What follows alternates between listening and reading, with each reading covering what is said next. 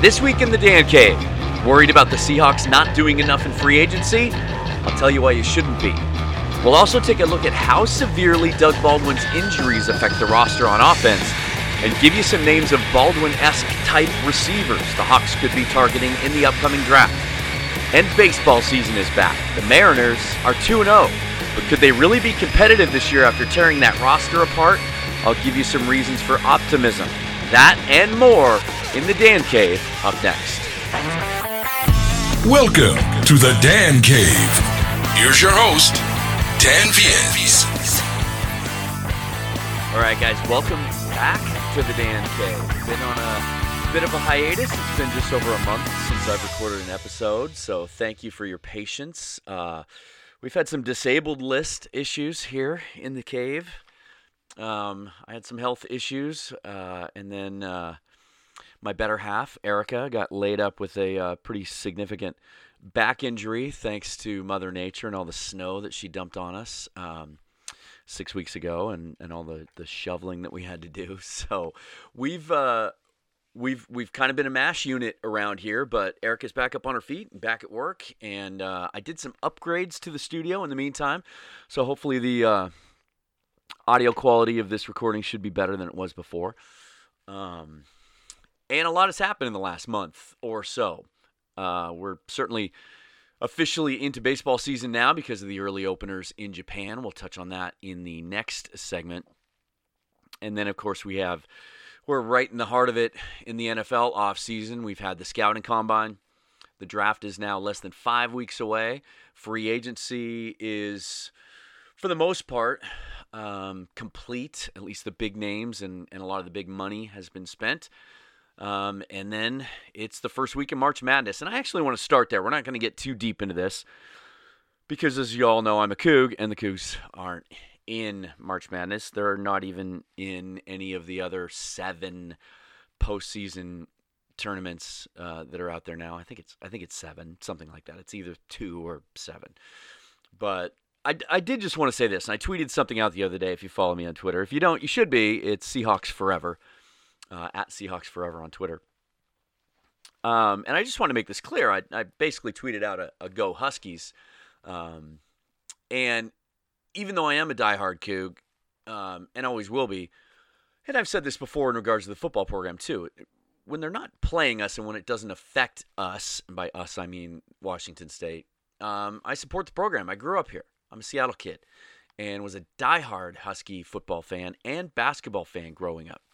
Marv Harshman was the coach when I was young, and there were some really, really great strides made by the program, and especially those teams with Detlef Schrempf and Christian Velp, guys like Clay Damon. I used to pattern my jump shot after Clay Damon, but Detlef Schrempf was my hero. Excuse me. And, in fact, I wore his number in high school. Absolutely loved watching him play. Went to some games at what was then called Heck Edmondson Pavilion, and then even through the program, the next shift under Romar with Isaiah Thomas and Nate Robinson and Trey Simmons and those guys, Brandon Roy obviously, they've had some great runs and they're a lot of fun to watch. And I like the way this team plays. And Mike Hopkins was obviously a home run of a hire for the Huskies. Just signed the 6-year extension. He's not going anywhere. And hopefully now WSU can replicate that a little bit. You're certainly not going to be able to go out and get someone with the pedigree of a Mike Hopkins, but at least there's the opportunity there now. And as I watched the Huskies, and they looked good yesterday, and I think they're built to make a run in this tournament. They're so long, they're so athletic, they defend well, they rebound well. It just really depends on how they perform offensively. They can be streaky. They don't really have those lights out shooters you can count on that can really carry you in the tournament, but they defend and run and rebound so well, and they're so long and athletic that they can really do some damage. So I hope they make a deep run.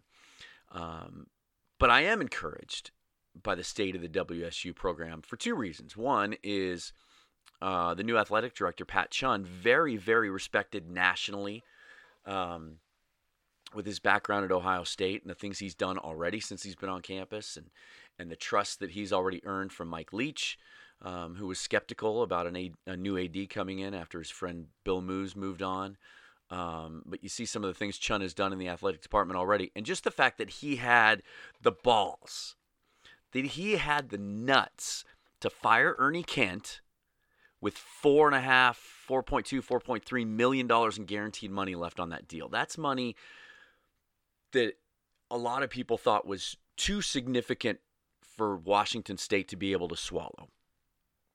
But I love what Chun said on a radio show a couple of days ago. He said, look, there's a cost in making this move, obviously. But the program had eroded. That was the term that he used. It had eroded to the point that I didn't think we could fix it from within. And he said, yes, there's a cost in making this move, but there was also a cost in not making the move. How much damage would have been done by staying the course with Ernie Kent? Because it was just embarrassing. Even as a diehard fan, they were unwatchable. I don't think I watched one full game collectively with all the bits and pieces that I peered in on here and there of the Cougs this year. They just were unwatchable. There's talent there, and that was a frustrating thing, and Chun alluded to it. There's talent there. C.J. Ellaby, best freshman in the Pac-12. Ernie Kent made a lot of excuses, but having talent wasn't one of them. Keeping it was. I think 60% of his recruits ended up transferring out of the program. That's a huge red flag.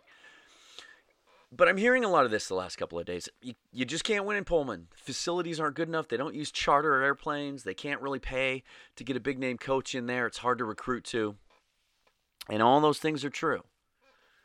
But you can win there because it's been done before. George Raveling did it. Kelvin Sampson did it. Tony Bennett did it. And it can be done if you find the right guy that understands how to do it. And this is something Ken Bone didn't understand, certainly something Ernie Kent didn't understand. It takes more than just finding the right players that fit Pullman. That's something Mike Leach has done very well. It's something Mike Price really excelled at when he was the head coach of the football program and had all the success he did. He would identify personality profiles and types of kids early in the recruiting process, and he would just eliminate some recruits as potential targets because he just didn't think they would fit into Pullman, would enjoy Pullman, and the culture there, or that they would ultimately succeed in Pullman. Bennett's dad, who signed that great recruiting class that kind of carried them through even Tony's years with Kyle Weaver and Derek Lowe. You can't go after the five-star kids. You can't go after one-and-dones. You don't want to rely too heavily on JC transfers, although that can be a valuable pipeline. You have to find the guys that are overlooked, the 3 stars, the ones that might be getting a couple of Pac-12 feelers but are getting scholarship offers from the Mountain West and even the Big Sky. But guys that fit a system. And that's the thing. You have to find a coach who has a system and a philosophy, and one that works with lesser talent. The Princeton offensive system can work. Systems based on defense, playing really good team defense, keeping field goal percentages down, and then you find a couple of shooters. And those guys can be had. There's so much high school basketball talent in the state of Washington. If you just focus on the 3-star kids and don't waste your time going after the 4s and the 5s, guess what? You can put a foundation together, you can be competitive in the Pac-12, and then you can start to attract the attention of a 4 or a 5 that likes what you're doing. The right guy is out there. I trust Pat Chun to find him. I think he may even surprise us with some of the swings he takes. But it may ultimately be a guy that we've never heard of and have to scramble to Google to learn about. But I think he's the right guy to hire for that job. I would love to get back to where the Cougs are relevant again, fun to watch, and have a chance to play into March. It was 11 years ago today that the Cougs made the Sweet 16 under Tony Bennett. They did that 2 years in a row. It seems like a million years ago. So hopefully that will change now with the change happening in Pullman. But in the meantime, go Huskies, and I hope they do some damage in the tournament. Let's talk football because they say the NFL season is 24 12 months, 24 hours a day. And it's never more true than this time of year. The scouting combine has it's evolved from something that was done behind closed doors where reporters couldn't even go in to see it to now it's every moment of it is televised on NFL Network. And now there's even talk that they're going to move some of the combine to prime time. And then we go right into free agency. And once again, as has happened the last few years, the first few days of free agency are nuts. The big names come off the board fast and furious. The big money is spent. Crazy money is spent. Some contracts were handed out that just don't make sense. There are guys that were signed that first week of free agency that are never going to live up to the contracts they signed. There are teams doing crazy things in free agency that we're not used to seeing do crazy things in free agency. The Green Bay Packers always were very conservative.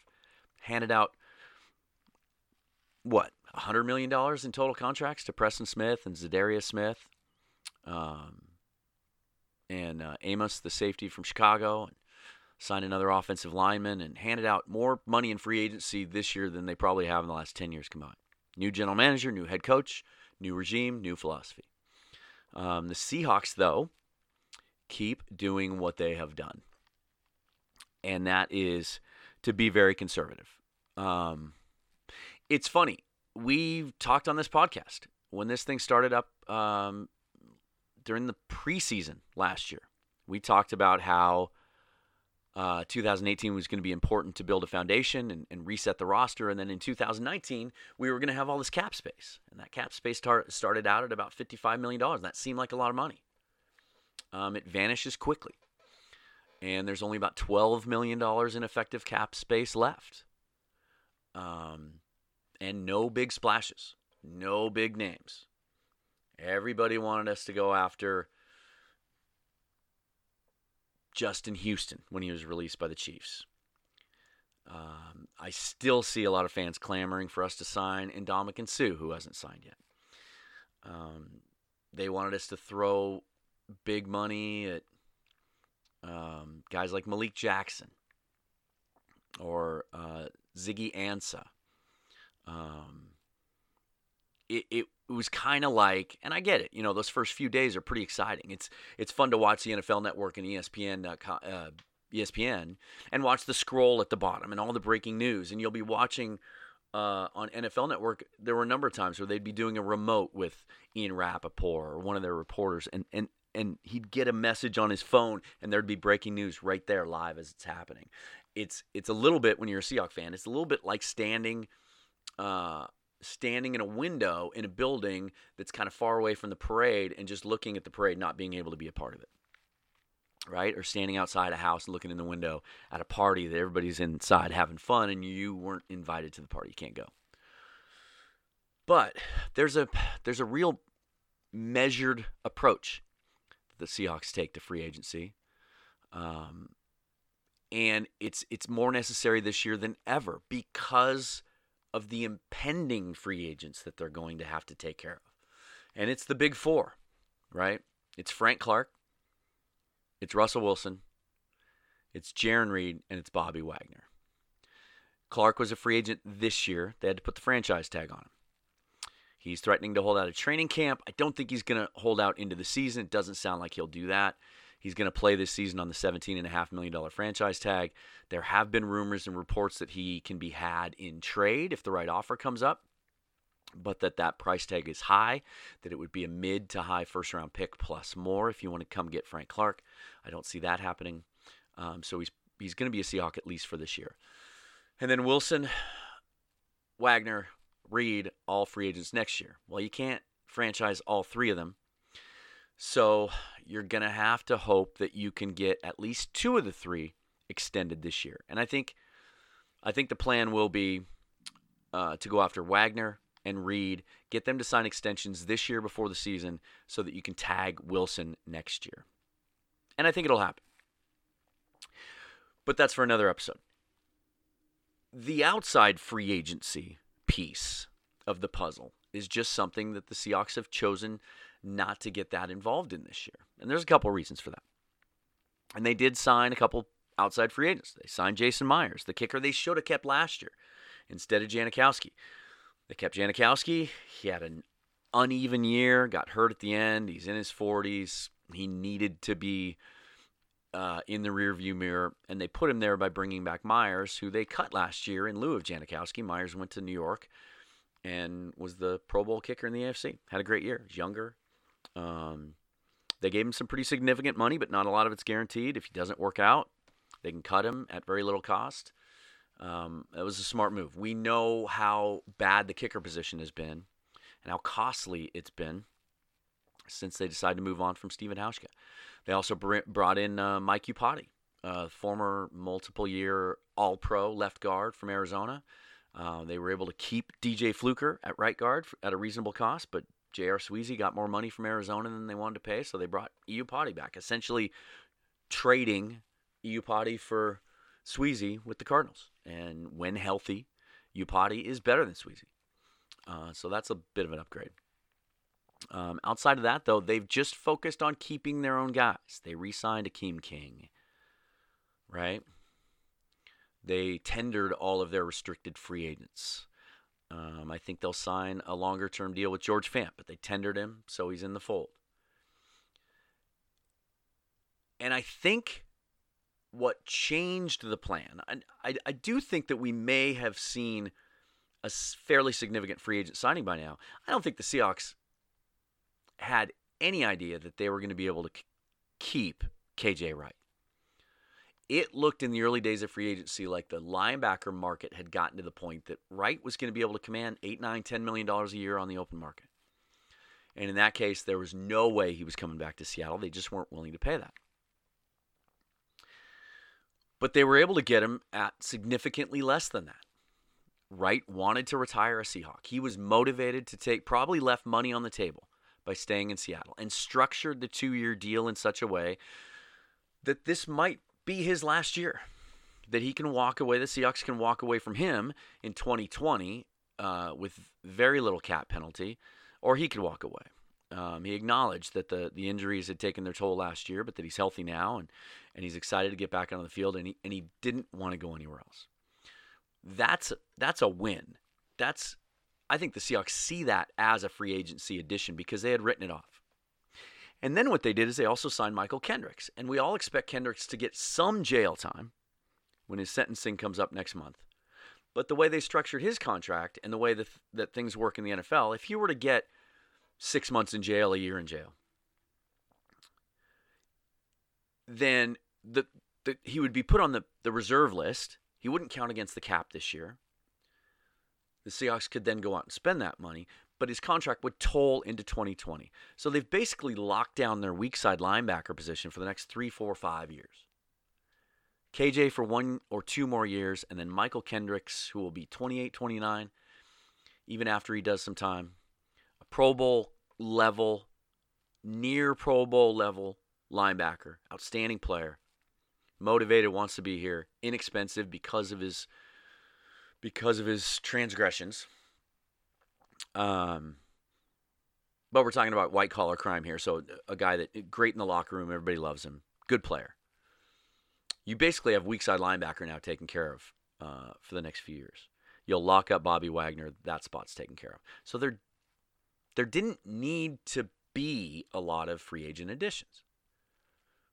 You weren't going to spend big money on a receiver, which is a need we'll talk about in a minute, because there just weren't any in the free agent market this year that could command that. You weren't going to spend any more money on the offensive line. It's essentially set. You weren't going to spend money at running back. They're set there.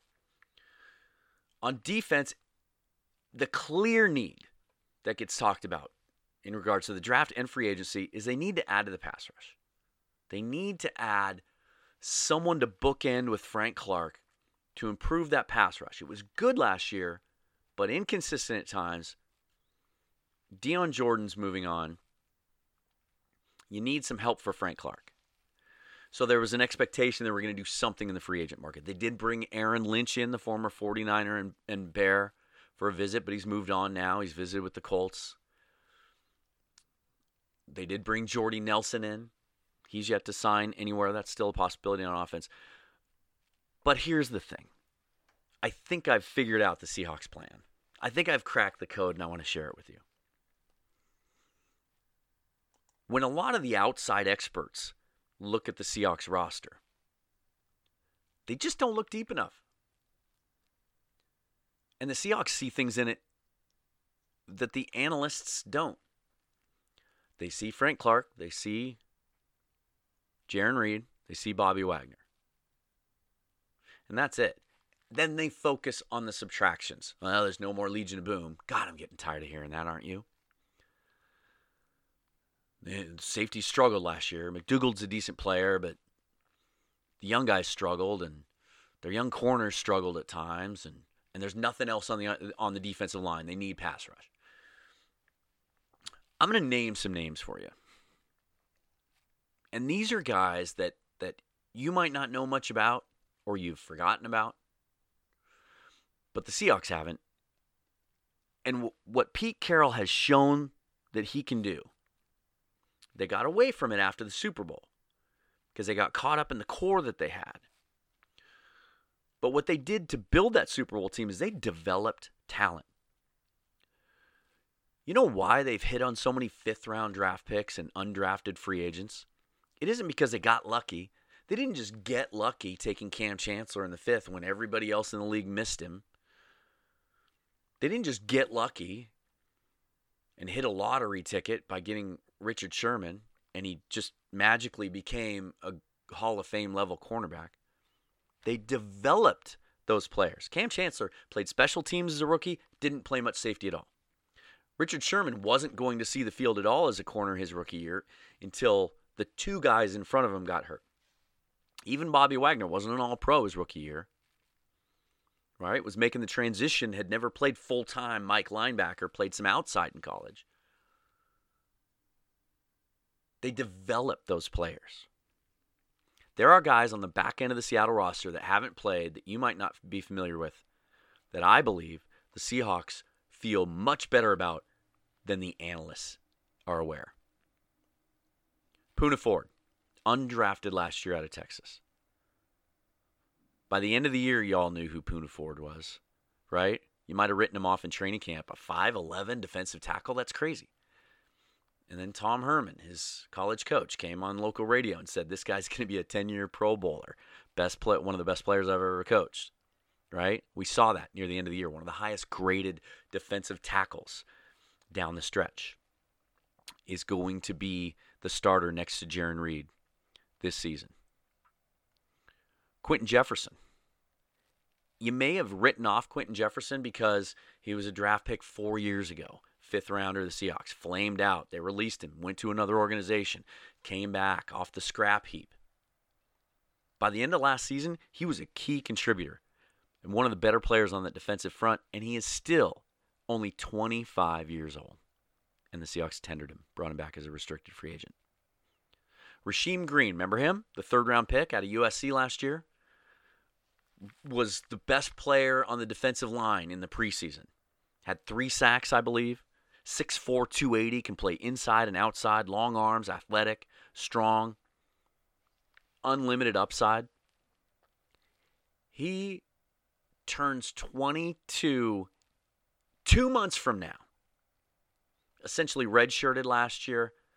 He's going to figure in the mix. Jacob Martin, we saw him come on at the end of last year. Rookie 6th-round pick. Was being used as a situational pass rusher. Smaller guy, 6'2", 240. Had 3 sacks in a specialized role. That role will expand. He's an explosive player. And then in the defensive backfield, you saw they re-signed Akeem King. We saw how well he played, shutting down Travis Kelce against the Chiefs late in the year.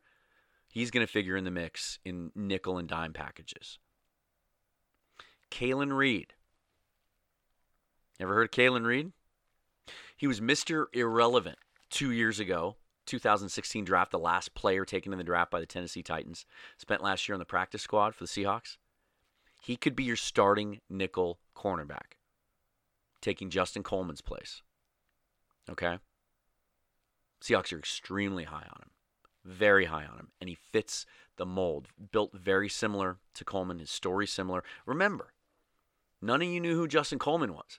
Second year in the league, Seahawks got him the week before the opener 2 years ago. Traded a 7th-round pick to New England to get him.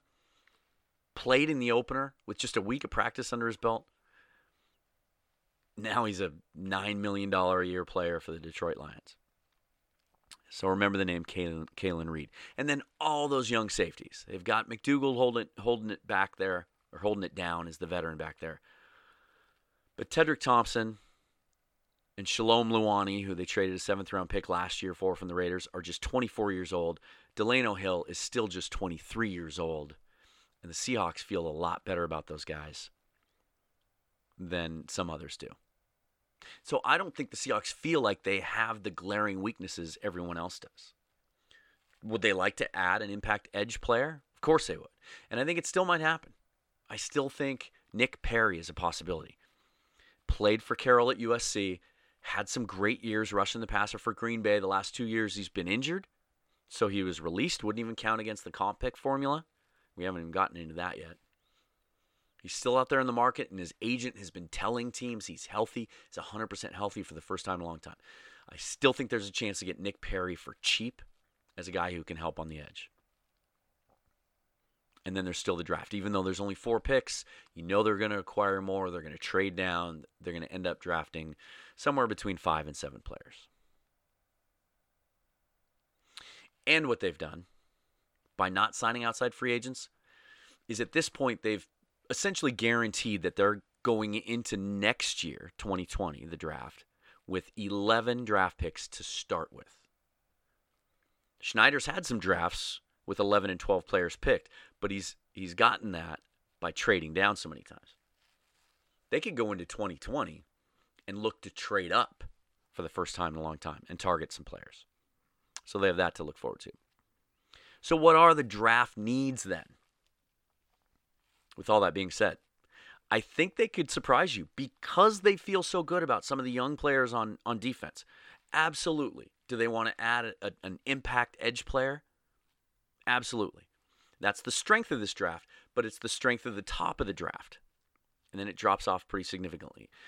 And most of those guys, the Montez Sweats, the Brian Burns, the Cleveland Farrells, the Josh Allens, those guys are all going to go in the top 20. But if one of those should slide, if teams start fighting over quarterbacks or getting crazy over some of the offensive talent, trying to get a jump on other teams before the run, if one of those guys falls, if a Montez Sweat falls because teams are scared off by his heart condition, or a Cleveland Farrell falls because he's not as dynamic of an athlete as some of those other guys, or Brian Burns falls because teams are worried about his ability to put on and keep weight on, the Seahawks may just stay at 21 and take that guy.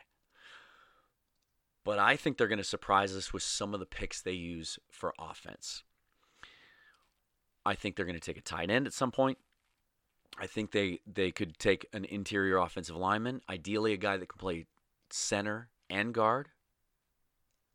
And we'll talk in a future episode about Justin Britt and his future and how they need to prepare for that. But I think, and I've written about this pretty extensively on Seahawk Maven, I think receiver is a huge, huge need. I believe it was a need a month ago when I wrote about it.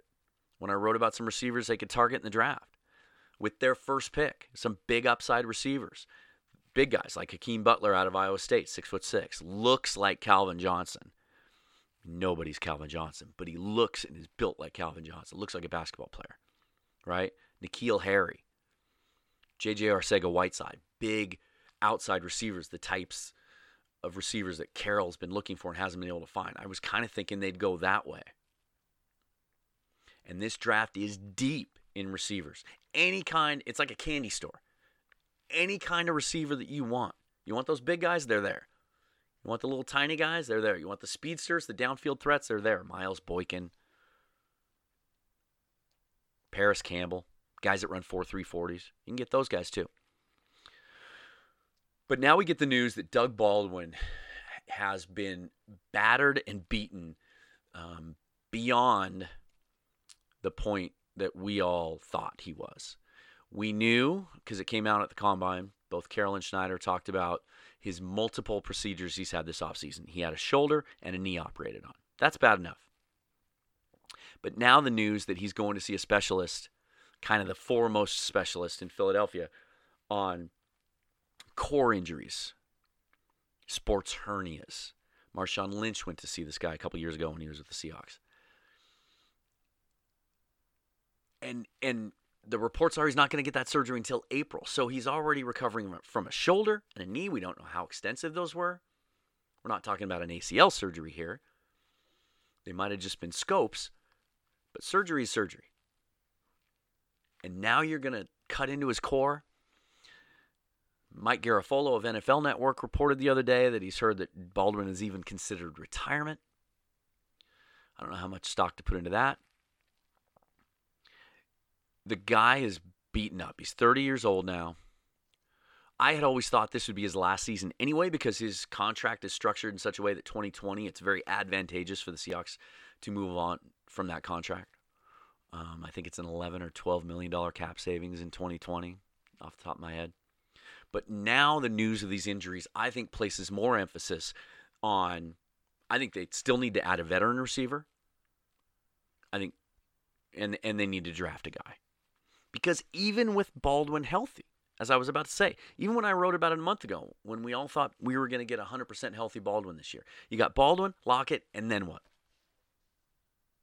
Then what? David Moore looked great for 5 weeks. Thought he was breaking out, right? And then he disappeared. He was absolutely invisible the last 6 weeks. So there's no reason to be able to think we can count on David Moore taking the next step.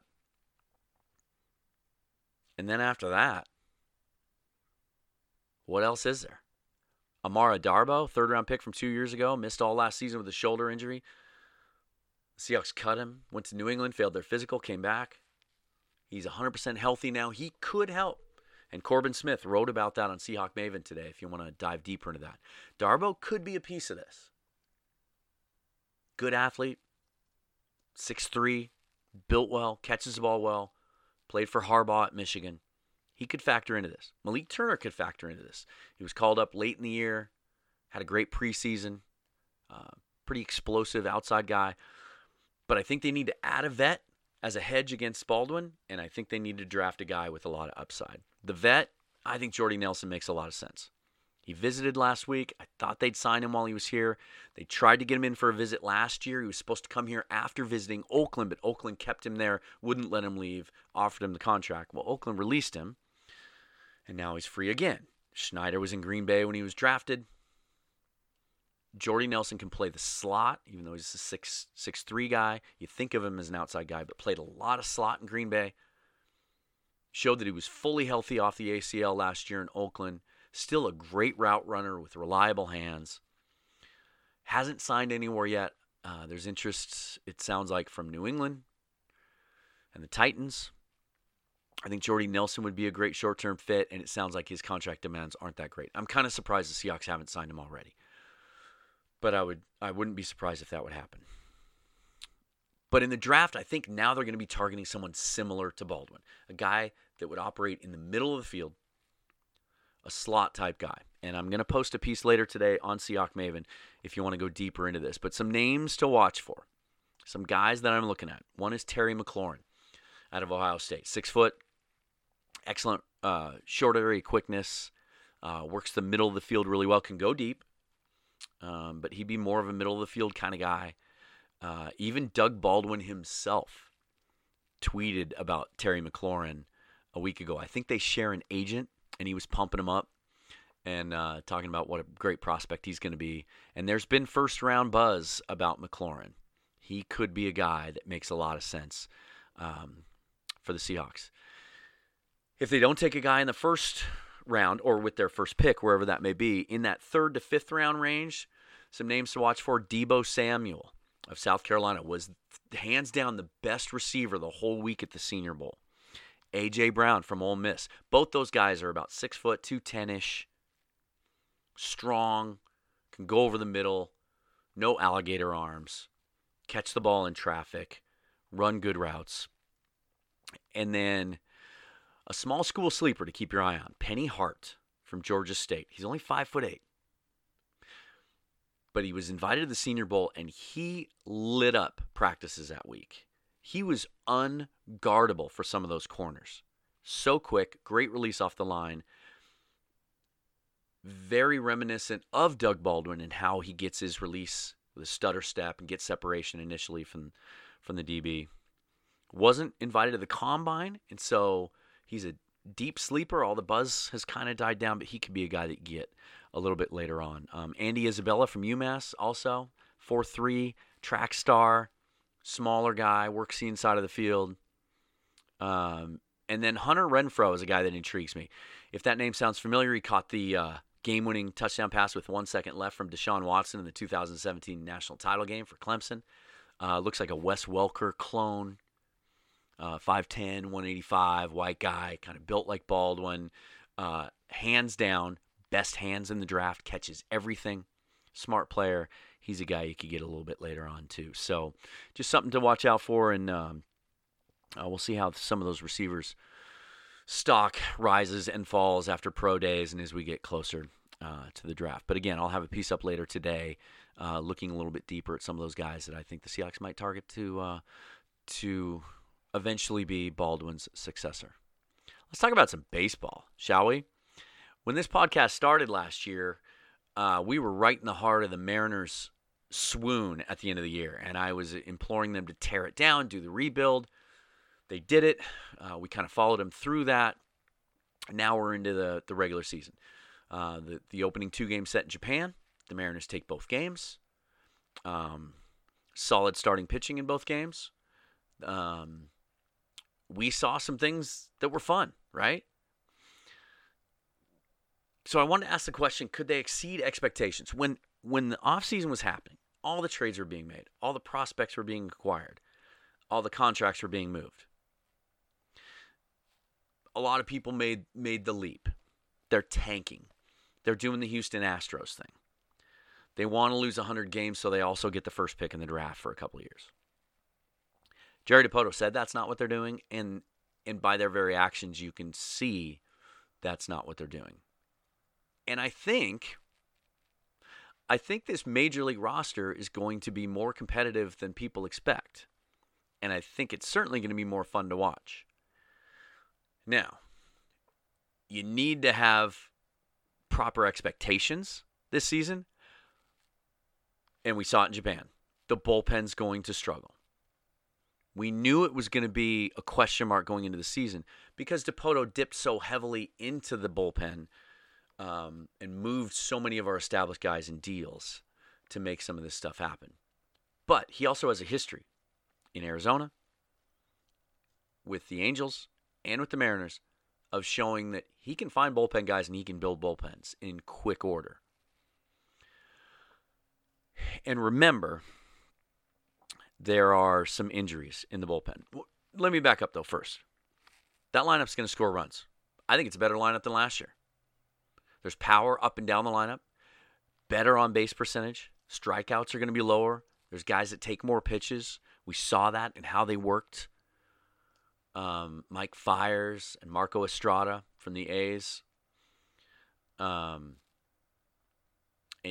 Encarnacion really didn't do anything, hasn't gotten going yet. But they're going to hit, and they're going to score runs up and down the lineup. And it's going to get even better because Malik Smith is about to rejoin the lineup. He's going to play in the exhibition games at T-Mobile Park on Monday and Tuesday. I'll be there Monday to see that. It'll be the first time he's played in the field since he's come back from that elbow injury, but he's been hitting. He's your leadoff hitter. He's your high on-base guy. He's going to set the table. And it's exciting to think that he'll be in that role because D. Gordon looked really good in his first 2 games in Japan. It seemed like he was taking more pitches. He was more selective. He was hitting the ball hard even when he was making outs. So if you hit him 9th in front of Smith or you decide to hit him 2nd, that top of the lineup is really going to set the table. And there's some power in that lineup and some length to that lineup as well. So the Mariners are going to score runs. And the starting rotation is going to be solid. It's essentially the same rotation as last year, except Yusei Kikuchi is in the place of James Paxton.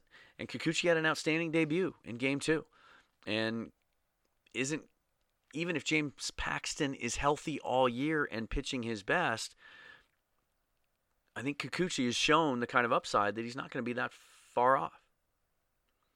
Marco Gonzalez is probably going to take a step forward. Then you have LeBlanc and Leake and Felix. Who knows what you're going to get from him? But the rotation is essentially the same as the one that won 89 games last year. The difference is in the bullpen. And the bullpen did struggle. Altavilla looked terrible. Rumbelow looked terrible. But there were some good signs. Zach Rosscup looked outstanding as a lefty out of the bullpen. Hunter Strickland looks like he could take that closer role and run with it against a very, very good Oakland lineup. Strickland was saves in the first 2 games. He's got 2 saves. Nobody else in Major League Baseball even has a save yet. So he looks good. Some of the younger guys showed some promise. Brandon Brennan, the kid they got in the Rule 5 draft from Colorado, showed some good stuff. And Roenis Elias looked as good as I've seen him look since he's been here, which bodes well for a couple of reasons. He can go multiple innings. He can be a long reliever. He can pitch 3 or 4 innings. So he could be the guy to come in when they dial Kikuchi back every 4 or 5 starts, where they only let him pitch an inning or 2. Elias could be the guy to come in. He could be the guy to bail out Felix when he has a bad start every once in a while. And ultimately, he could be a guy that could spot start and take some of Felix's starts if he's just terrible and they have to move him to the bullpen to protect him. Elias could also have some value later on down the road as a trade chip if he pitches well. But remember the injuries. That bullpen is going to get better as guys get healthy. Gerson Batista came over in part of that Mets trade, was having an outstanding spring. The book on him was throws 100 but can't control it. But it looked like the Mariners had worked with him. He was throwing more in the 95-96 range, but with better command. Had an outstanding spring, and then had a lat injury. It's just a grade 1. Doesn't sound serious. He'll be back soon. Sean Armstrong, who led the Rainiers in saves last year and looked good in September for the Mariners last year. Again, I think it's an oblique injury. Minor, those can linger, but they'll be careful with him. But he'll come back at some point. He could really be a strong addition in the 6th, 7th, 8th inning. Anthony Swarzak, who also came over in the Mets deal, an established veteran reliever who had one of the best years of any reliever in baseball 2 years ago as a setup guy. Coming back off a shoulder impingement. He should be ready to go soon. And then Sam Tuivailala, who was acquired from the Cardinals last year for Seth Elledge, outstanding young reliever who can also go multiple innings. Had the Achilles tear last year. He's ahead of schedule. He'll be ready by midseason. Those 4 guys alone will make a dramatic impact on that bullpen if this team should surprisingly hang around in the race. And don't be surprised if that happens. The Rangers made some nice additions, but they were a bad baseball team last year, and there's no reason to think they're going to become a contender this year. The Angels still have that great lineup. They got Mike Trout. They still have a lot of questions in their pitching staff. And speaking of questions on their pitching staff, we just saw the Oakland A's run out Mike Fiers and Marco Estrada as their top 2 starting pitchers. Their top 2 pitching prospects are dealing with serious injuries right now.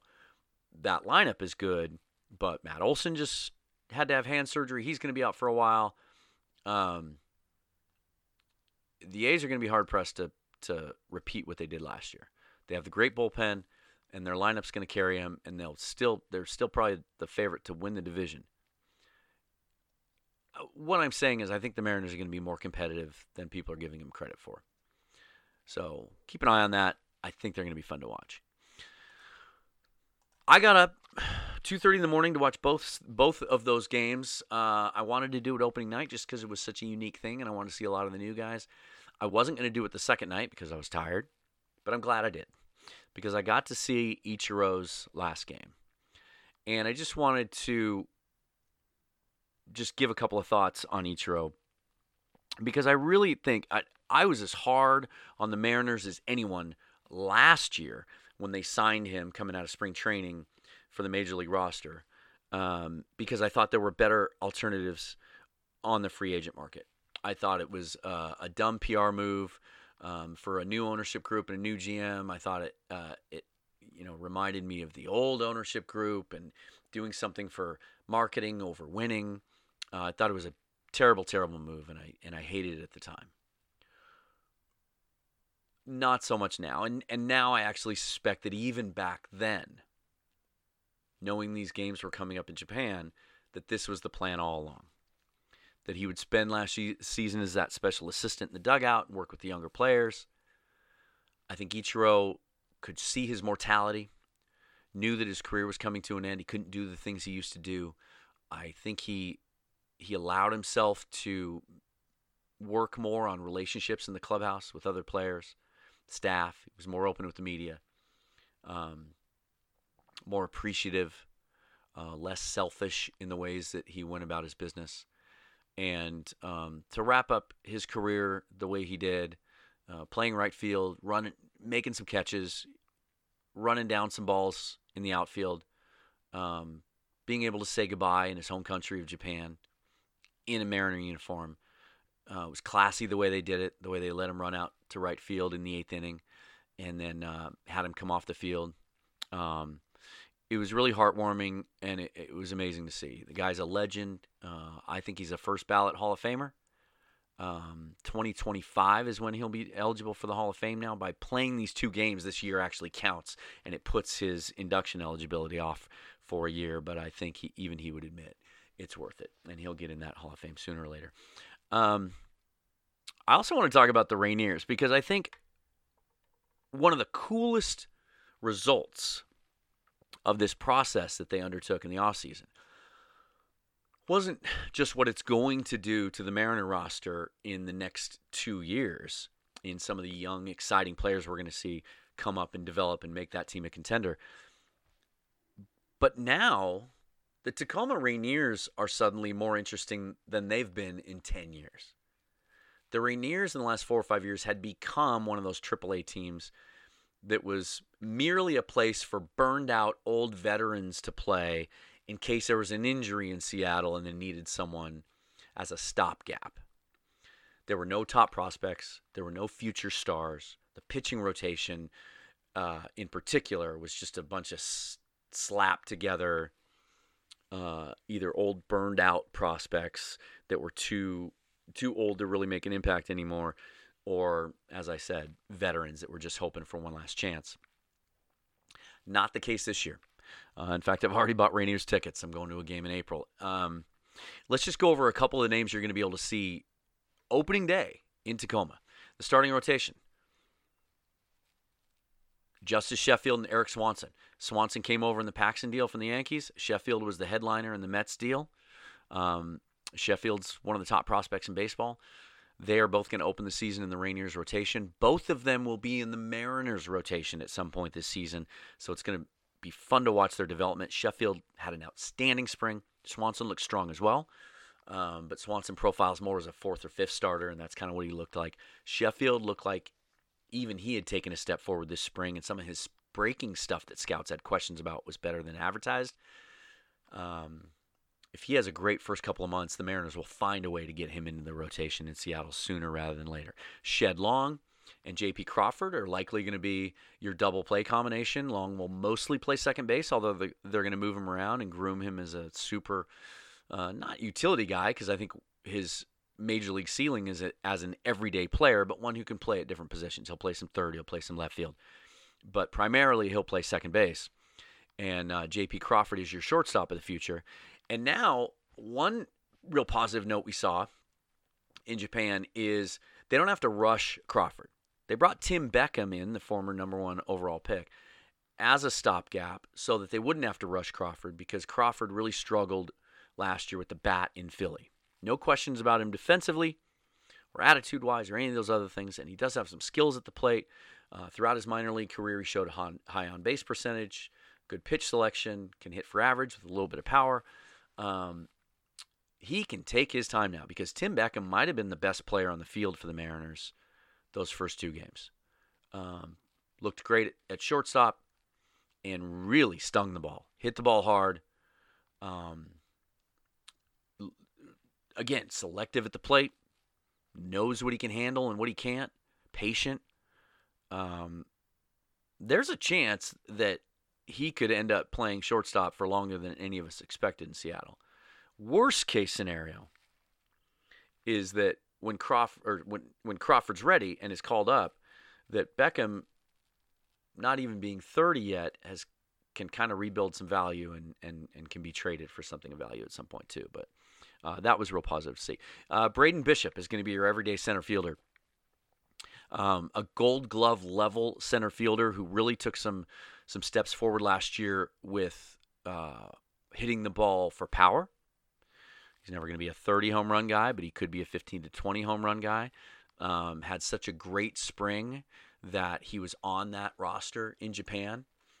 If Smith proves ready to go on Monday and Tuesday, then Bishop will be sent down, but he'll be your everyday center fielder in Tacoma. And even a guy like Joey Curletta, may not have heard of him. He plays some outfield, some first base. He was a Mariners minor league player of the year last year. At Arkansas AA, he hit .282 with a .383 on-base percentage, 81 walks, 24 home runs, still just 25 years old. He's a guy that could be a viable player for them moving forward as someone versatile enough to play a corner spot and also play some first base. And then before the end of the season, it gets even better because there's guys sitting in AA, and there's so many prospects now at certain positions that let's look at single A, right? Jake Fraley had one of the best springs of anyone for the Mariners, but there's no room for him in AAA or AA because there's so many good outfielders now. He's going to start the season at High A Modesto. He could be in Tacoma by the end of the year. But Arkansas, AA, Justin Dunn, starting pitcher, came over in that Mets deal, exceeded most scouting reports and expectations in the spring and was almost untouchable. Striking guys out, looked fantastic, really put some of those questions to bed about is he eventually a guy that profiles as an Edwin Diaz type that can be converted to a high leverage reliever. Even Scott Service himself said he's absolutely a starter. Had a great spring. He's going to open the season in AA. Evan White, first-round draft pick of 2 years ago, Gold Glove first baseman. Also showed signs of hitting for power last year. Is going to hit for average. He's going to be in Tacoma before the end of the year. Kyle Lewis. Thankfully, we may be on the verge of seeing Kyle Lewis restore his status as a top prospect. Maybe had the best spring of anyone. Hit 400 with power. Looked nothing like a guy who shredded his knee 2 years ago in the minors. Looked athletic and lean and strong.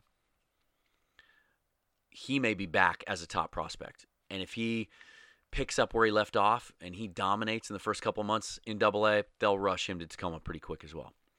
And then, as I said, Fraley probably isn't going to be in single A for long. He'll be at Arkansas. And then Dom Thompson-Williams, who came over in the Yankees trade, could also make it to Tacoma by the end of the year. And then there's a bunch of good bullpen guys, David McKay, Wyatt Mills, Art Warren, Joey Gerber. Some names to keep track of for the Mariners. So exciting things happening in Tacoma. It'll be fun to go to Rainier games. And what I love about going to Rainier games is now we get to see some of the top prospects in baseball. We get to see the future Mariners, literally, in Tacoma, which hasn't been the case in a long time, in a beautiful ballpark that was remodeled just a couple years ago. For pennies on the dollar, what it costs to see a Major League game. You can go to Tacoma, park for free. You can get box seats, the section above the Diamond Club seats, for $11. Shoot, on Mondays, they're $15, but you get a hat and a meal. Go to some Rainiers games this year. It's a great time, and you're gonna be laying eyes on some players that are going to be Mariner stars for years to come. That's going to wrap it up for episode 29 of the Dan Cave. Again, thanks for your patience. I'll be back on a weekly basis now moving forward. We'll keep an eye on Seahawks signings, potential signings, and as we get closer to the draft, I'll do some more specific looks at players that I think would fit the Seahawk mold and that they might be targeting. Also, keep in touch with Seahawk Maven. It's seahawkmaven.io. Corbin Smith provides content every day. He's the site manager, and he does a tremendous job. And then I'm writing for them on a regular basis as well. Follow me on Twitter at SeahawksForever. Please email me your questions. I will read them on the air. Any ideas you have, things you want me to cover, on the podcast, help produce it for me. Tell me some subjects you want me to cover. Give me a player name, and I'll do a little scouting report on them, or just ask me questions. And that email is thedancaveshow@gmail.com. Until next week, thank you again for listening. Please subscribe on iTunes, Spotify, wherever you're listening to this. Until then, go Seahawks, go Mariners, go Cougs. And you know what? This week, go Huskies.